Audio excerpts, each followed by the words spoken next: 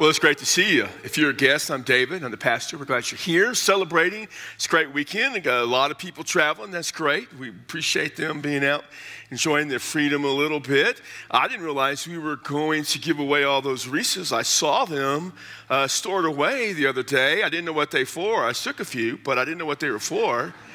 I guess it's our way of saying we love you, and we don't care if you have a peanut allergy or not. We're going to give you a Reese's peanut butter cup.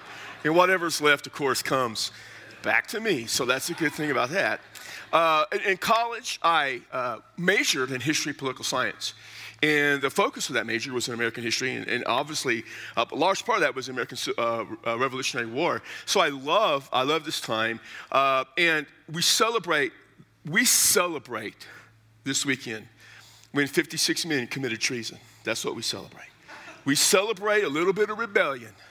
And it's a reminder, this is important, except for God and your parents, particularly your mama, a little rebellion's okay. It is. I've lived by that principle a lot of my life. I've probably done more rebelling than the average. And let me just say, sometimes it feels good. And it's okay. And the thing about it, the thing about their rebellion and why it's so important is just remember this. If they hadn't rebelled, we might still be speaking English to this day. That's good. That whole part was just for that joke. Some of you don't get it, but you'll get it at lunch and you'll feel like a fool when you laugh in the middle of eating your enchiladas. So, July is a critical month for us. It really is. We have so much going on. Our youth leave in just a couple hours to go to youth camp. Pray for them. Next week, our children go to children's camp. And towards the back half of this month, we have 3 different opportunities to be involved with some of our church planters and some of the projects we have really across the Southwest. In a couple of weeks, there's an overnight trip to Tucson. We need some people to go to that trip. There's some important stuff going on there. And then we're going to have several day trips to Juarez and to Chaparral, working with some of our Spanish-speaking church plants. So after the service, you can go out. I think there'll be a table out there, and you can kind of connect with that a little bit. We're in a series entitled The Kingmaker. This is a series about Samuel, started at the beginning of the summer, going to go through the end of July. And one of the things that I've tried to stress on this, in this whole series, is when you get through this series, is to understand that everybody needs somebody to save them. And when you look at the life of Samuel, when all is said and done, and what the series is designed to do is help us realize everybody needs somebody to save them. Samuel is one of these just mega important transitional figures in the life of Israel. There were 3 main people in the life of Israel: Moses, Abraham, Moses, and David. Then there were 3 guys, as I understand, as I look at it, there were 3 guys who helped transition them. Joshua transitioned them from the wilderness into the promised land. Joshua, not Moses. Joshua got into the promised land. Elijah transitioned the people from the time when the kings failed to do their part in honoring God. Elijah transitioned from away from the kings to a focus on the word of the prophets. And between those guys, there was Samuel. And he transitioned the people from a time when they were 12 tribes in chaos, worshiping Baal, rebelling against God, being defeated by the tribes around them. He brought them together, he unified them to the worship of God and only God, which lasted for over 100 years. And he was the man that anointed a guy to be king, whose name was David, who would be the single most important figure in the history of Israel from the time of Moses to the time of Jesus Christ. He is that important of a guy. And today we come to a message that is about the transition. And this, I'll be honest with you, is one of the hardest passages in Scripture for me to talk about. It is tough, and you'll see it in a minute. Here's what I want you to see from the message today. In life, it is easy to choose what we think is best over trusting God. In your life, it is a lot easier to choose to do what you think is best instead of trusting God. So we begin this way. Sometimes some things don't make sense. And when you come to the Old Testament, I'll be honest, a lot of times it doesn't make sense. Because here's what we know. And what I've been sharing with you, this whole series about Kingmaker, is that anointing David to be king is really the most important thing probably that Samuel could have done. We saw in the very first message that during the time of the judges, people of Israel were a total mess. It was an unqualified disaster. They worshiped false gods. They had completely abandoned the Lord. Almost every tribe was in servitude to somebody during that time. What it says in Judges is this: everybody did what was right in their own eyes. And then Judges says in several times, because they had no king. So if you read the book of Judges, what's the message you're going to get? They needed a king. Makes sense. In fact, in Deuteronomy, back when Moses was around, when he wrote Deuteronomy, he said in Deuteronomy 17, verse 14 through 20, God speaking through Moses says what it means to have a king. He's going to say you're going to have a king one day. And this is what a good king needs to do, basically. Then you come to David, and David's this unbelievable figure. There is no one from the history of Moses to Jesus more important than David. In fact, he's the greatest king they ever have. They rise to their highest heights in terms of worship, in terms of power. I know with Solomon, economically, they'll be more powerful, but there's a lot of corruption and decay going with Solomon. David was it. And every king was measured against David. Every king. 2 Kings 18:3 says of Hezekiah, he did right in the eyes of the Lord because he walked in the ways of his father David. Either you walked the way David did or you didn't. That's how God judged you. And the great thing about David and why he is so important is because David was just a temporary king. But as I say repeatedly when we look at the Old Testament promises something. And the New Testament delivers. And what the New Testament delivers is Jesus. And David points to Jesus because Jesus is considered to be the ultimate king. He is the Messiah that comes from David because God promised David, you'll always have a king that will reign on your throne. Well, physically, that wasn't possible. It had to point to something else. And when you finish the Old Testament, and you turn that last page of Malachi, and that next page is blank. And you turn the next page, and it says the New Testament. And you turn the next page, and there's the book of Matthew. Matthew 1:1. The beginning of the gospel of Jesus, the Messiah, son of David, son of Abraham. Why does it say that? He's saying he's the Messiah. He's the son of David. And he is the promise made to Abraham of a future one who would bless the world. When you come to what Paul writes in Romans chapter 1, verse 3, Paul's laying out to this church he's never been to his credentials. He says, I'm an apostle appointed by Jesus Christ, who is, by the way, the descendant of David, the Messiah. Later on, 1 Timothy 6:15, Paul says, Jesus is the King of all kings. When Jesus comes to the Jews, he says, follow me, and you will enter into the kingdom of God. Everything is about the importance of a king. And then you look at Israel's history. Whenever they had one guy following God, leading them, they did their best up until the story of Samuel. Moses, when they got out of Egypt, how'd they get out of Egypt? There wasn't a committee that met. Hey, it's a committee of slaves meeting, deciding how we're going to get out of Egypt. No. Moses had to drag them out. And then after that, Moses is dead. How are they getting in the promised land? God appointed Joshua. Joshua said, we're going, let's go. He got them there.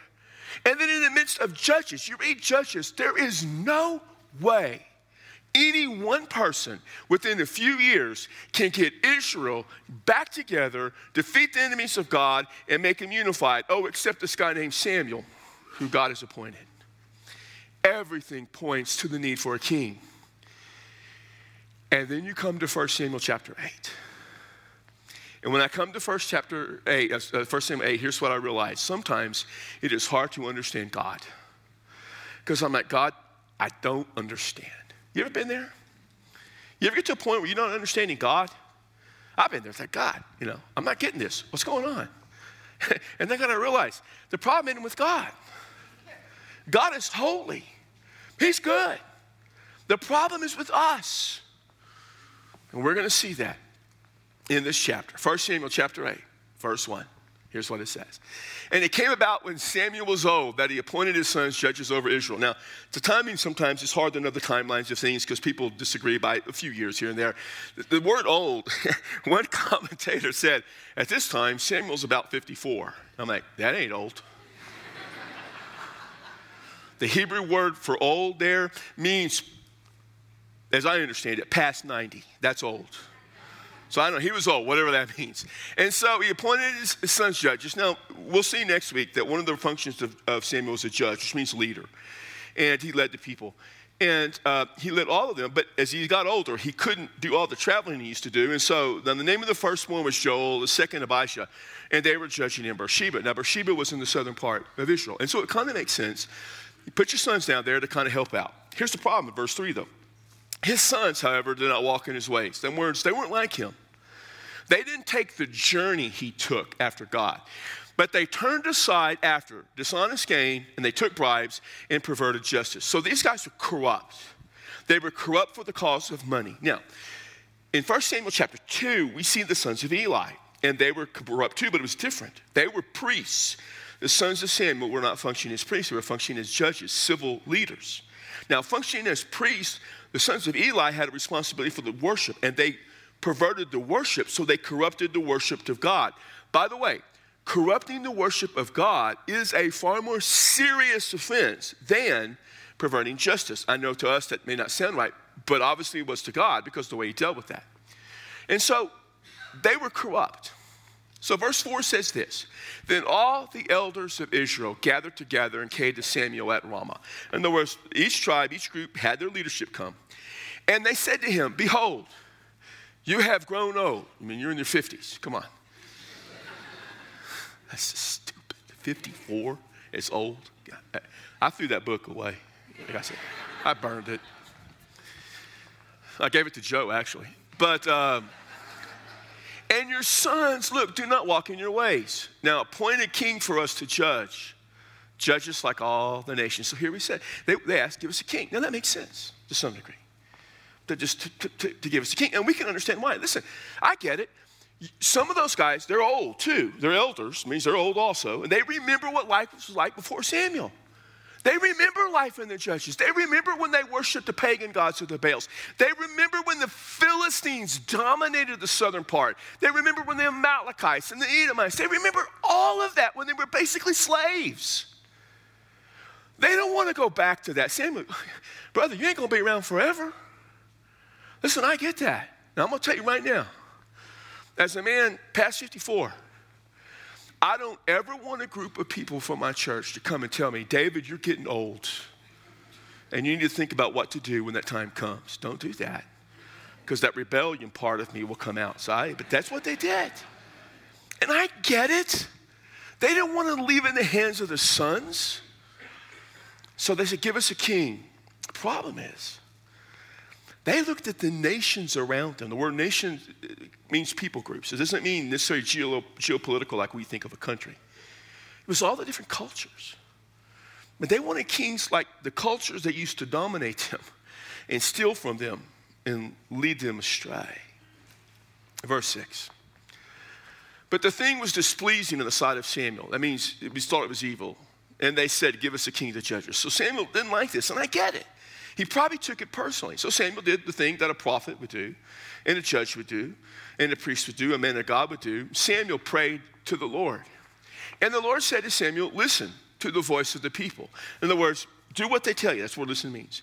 In regard to all they say to you, for they have not rejected you. He said, the word rejected means to put aside. He said, Samuel, they love you, brother. It's not about you. They're not rejecting you. But they have, get this, rejected me from being king over them. Well, that's kind of a tough part right there. They did not go back to worshiping Baal. That's not what this means. But not only was God obviously the sovereign spiritual guy, but God is the total package, okay? That's probably not the right way to put it. I'm sorry, Lord. God is sovereign over all things. He was also the one who governed them. And the way God governed them was by putting the right people in place. God was their king. And at some point, God would do for them what he had done with Moses and Joshua and Samuel. When God was ready, he would put someone over them. So they had rejected him in what they did. And they rejected Samuel. It said earlier, he did not reject you, but they rejected me. But, they rejected Samuel in the sense that Samuel was a prophet of God. How would God speak to the people? Through Samuel. So they didn't reject Samuel as a person, but they said, Samuel, you're not going to speak to us anymore for God. We got it from here. That's basically what they said. So verse 8, he goes on to say, God is like all the deeds which they have done since the day that I brought them up from Egypt, even to this day, in that they have forsaken me and served other gods. So they are doing to you also. So he's saying, just as they have always done that, in this particular case, they're not worshiping other gods, but he's saying they are forsaking me. This is their history. Now, listen to their voice, and you shall solemnly warn them and tell them of the procedure of the king who will reign over them. So he says, you're going to tell them what's going to happen. No longer is it going to be like it would have been in Deuteronomy 17, 14 through 20, which if you want, you can go home and read later, but not right now. He's going to tell them, and what you read from verses 10 through 17, here's what you really see. You see two things that's going to happen with this king. There'll be conscription and taxation. The word conscription, what I mean by that is he's going to draft your sons and your daughters, and he's going to take them and your slaves and your servants for all different types of ways of serving the government. I was just young enough not to be a part of the draft process. Some of you are a little bit older, and you probably remember the draft, and that was a scary thing. Nobody wanted the government to come and take them and tell them you had to go to war. But that's what they would do for all parts of life. Not only that, they're going to tax you to death. They're going to take from your money, your crops, your herds, your flocks. They're going to take whatever they want. That should be enough to push them aside and say, no, no more. And then what verse 18 says this, and if that happens, if you do this route, then when you cry out on that day because of your king whom you have chosen for yourselves, but the Lord will not answer you in that day. So when you get tired of the king, too bad. This is the path you chose.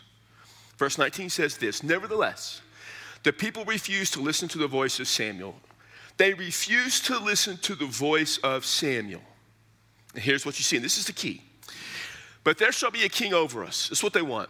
Here it is, verse 20. And this gives you the understanding of the problem.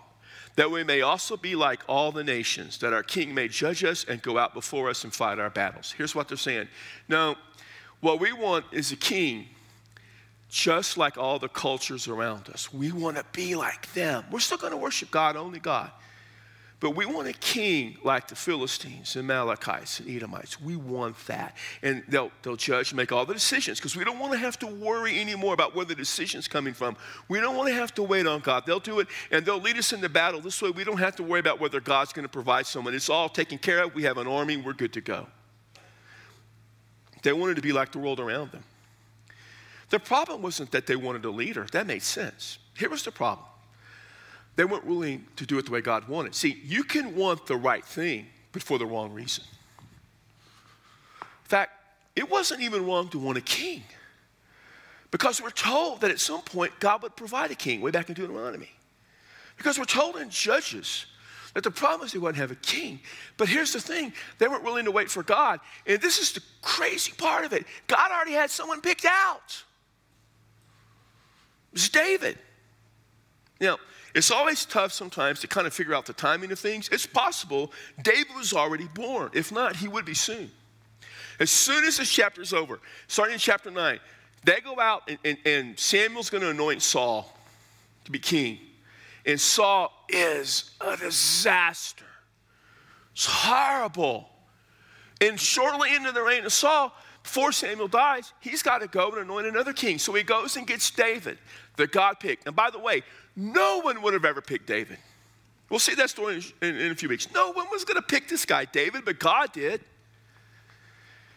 And then everybody knows that David's been anointed king. And so David kind of grows up and serves as a young man in the house of Saul. And there's this tension. Saul keeps trying to kill him. And there's all these problems. Saul eventually dies. David becomes king. But there's still a civil war. There's so many things that David deals with because the people wanted a king and wouldn't wait on God. So God gave him Saul and the mess that went with it. Verse 22. The Lord said to Samuel, listen to their voice and appoint them a king. You can have one. And you'll pay the price for not waiting for me. Now, here's the amazing thing about God. God always accomplishes what he wants. So God had David picked, and God's going to get David there. In the meantime, he's going to let Israel have what they wanted and all the problems that go with it. You see, here's what happened. Israel chose the path of convenience over faith. You ever do that? I have. I've taken the easy way instead of the faith way. The amazing thing is God always gets me where he needs to get me. Unfortunately, sometimes I pay a heavy price in the process. Sometimes it's hard to understand God because we don't travel the path of faith. We keep wanting to do it our way. Which brings me now to the second thing I want to share with you. Trying to make sense of it all. Fundamentally, what did Israel do wrong? It wasn't that they worshiped foreign gods, because they weren't doing that. And it wasn't that they wanted a righteous leader and were concerned that what happened to Samuel, what would go on. That made sense. But all they had to do was go, hey, Samuel, because you're old, what's going to happen when you're gone? Because we don't want things to be the way they were. That would have been legit. It's not what they did. So let me show you two things that they did. First is this. Israel believed it could be like the culture around them, life would be better. If I could just be like the culture around me, man, life would be better. It's amazing how often people who have faith think if they could be like the people who don't have faith, their life would be better. What an odd thing to think. If I could be like the people rebelling against God, wouldn't my life be better? The answer is, well, no. No, it wouldn't. And the second problem they had was this. Israel didn't trust God. They just didn't. No, they worshiped God. They believed in God.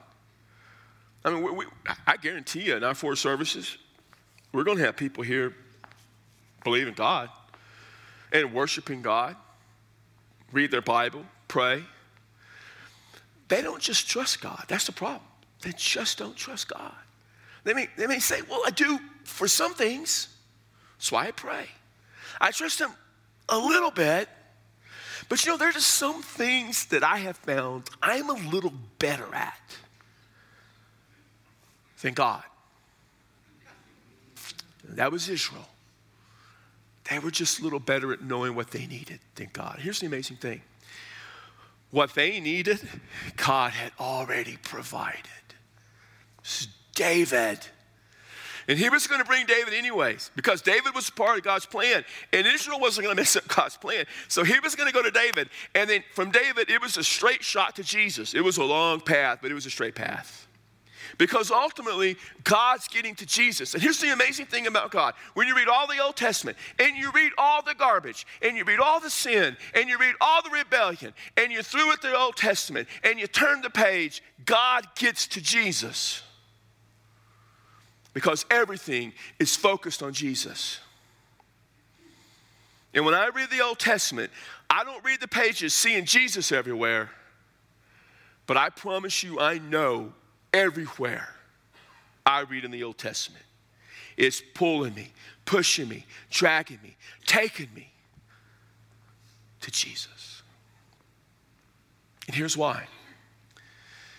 Because Jesus is the one that makes sense of it all. Should have made that a slide. I didn't, because that was pretty good. Jesus is the one that makes sense of it all. So we live this side of Jesus. And whether you're a follower of Christ or not, to look at the Old Testament, you got to look at it through Jesus. Because he came not to do away with it, but fulfill it. He fulfilled all there was. So let me share with you, in our day and age, as I look at this passage, and we want to get to that part where we don't do things the way we think, but the way God wants. So let me help you with this. First of all, make a distinction between what the culture wants and what God wants. Make a distinction. It's not the same. Christianity is now, always has been, and always will be counterculture.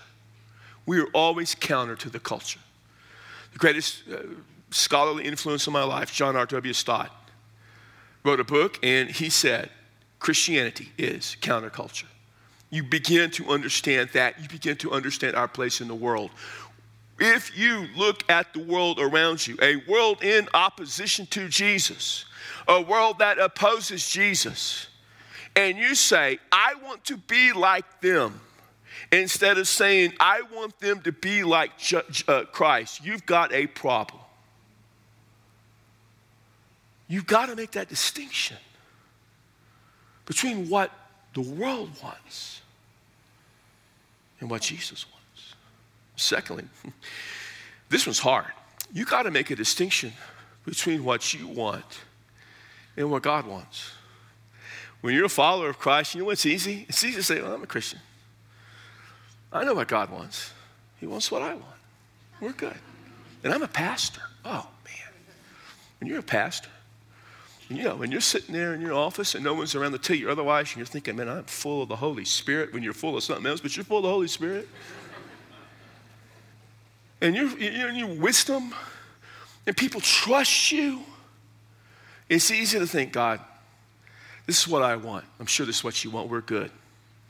I've learned in life that when I get to that point, if I'll just do the opposite of what I want, pretty much I'm doing what God wants at that point. I've got to learn to make that distinction. Let me tell you this also. This is what's really important. Following Jesus will eventually get you where God wants you. Eventually. Eventually. It may take a while. It may be a journey. I mean, I'm old according to some people. I can tell you it's a long journey. Sometimes today, I don't understand what I may understand tomorrow, or maybe the day after, or maybe 20 years from now. But I know this, because I follow Jesus, I'll always get exactly where God wants me. Because Jesus is the one that makes sense of it all. And so, I began the message today making this simple statement that in life, it's easy to kind of decide to follow your own way instead of trusting in God. It's easy to do that. Have you ever been there before? In fact, I bet some of you are there right now. I bet some of you are at a place in your life right now where you've just decided it's easier to do it the way you want to do it than to trust God. And maybe, just maybe, that's the reason you don't understand God and the reason your life's messed up. So let me ask you this. Where in your life right now are you trusting the culture? At what point and place in your life right now are you trusting the world? And let me ask you this. At what place in your life, at what point right now are you trusting you? Because, come on, that's the easiest thing to do. At what point are you just trusting you? And is there some place in your life where maybe, just maybe, what you really need to do is trust Jesus? And in trusting Jesus, maybe, just maybe, he'll make sense of all of it. Some of you today may have the most important need of all, which is to trust your life to Christ. That's where you begin. So I invite you today to trust Jesus. Let him make sense of your life. In just a moment, I'll be here. A couple of others will be here. And if you're a lady and you kind of wish you could talk to another woman sometimes, there should be a lady here too. And so here's the thing. If you want to come talk to one of us or pray with one of us, you can. We'll help you. If you want to join our church, you can. Or maybe you just need, right where you are, during the time when we sing a beautiful song we're going to sing, just to say, Jesus, I'm going to trust you and not the culture and not me. Listen, I don't know what you need to do today, but when you walk out of this place, make sure that the one you trust is Jesus. So Lord, on a day where we celebrate freedom, let us not forget that real freedom is in Jesus. He's the one that frees us from those chains of sin that bind us. He frees us from the rebellion we have against you. And he gives us the freedom to know that we can live forever in your kingdom. So God, we want to come today and honor you and follow you through Jesus. Take away all the doubts that we have. Take away all the ambiguity. Help us to quit following a culture that rebels against you. Help us quit following even ourselves. God, help us follow Jesus. And help us do it in his name and through the power that comes from your Spirit. Amen and amen. Would you stand? You come. We'll be here.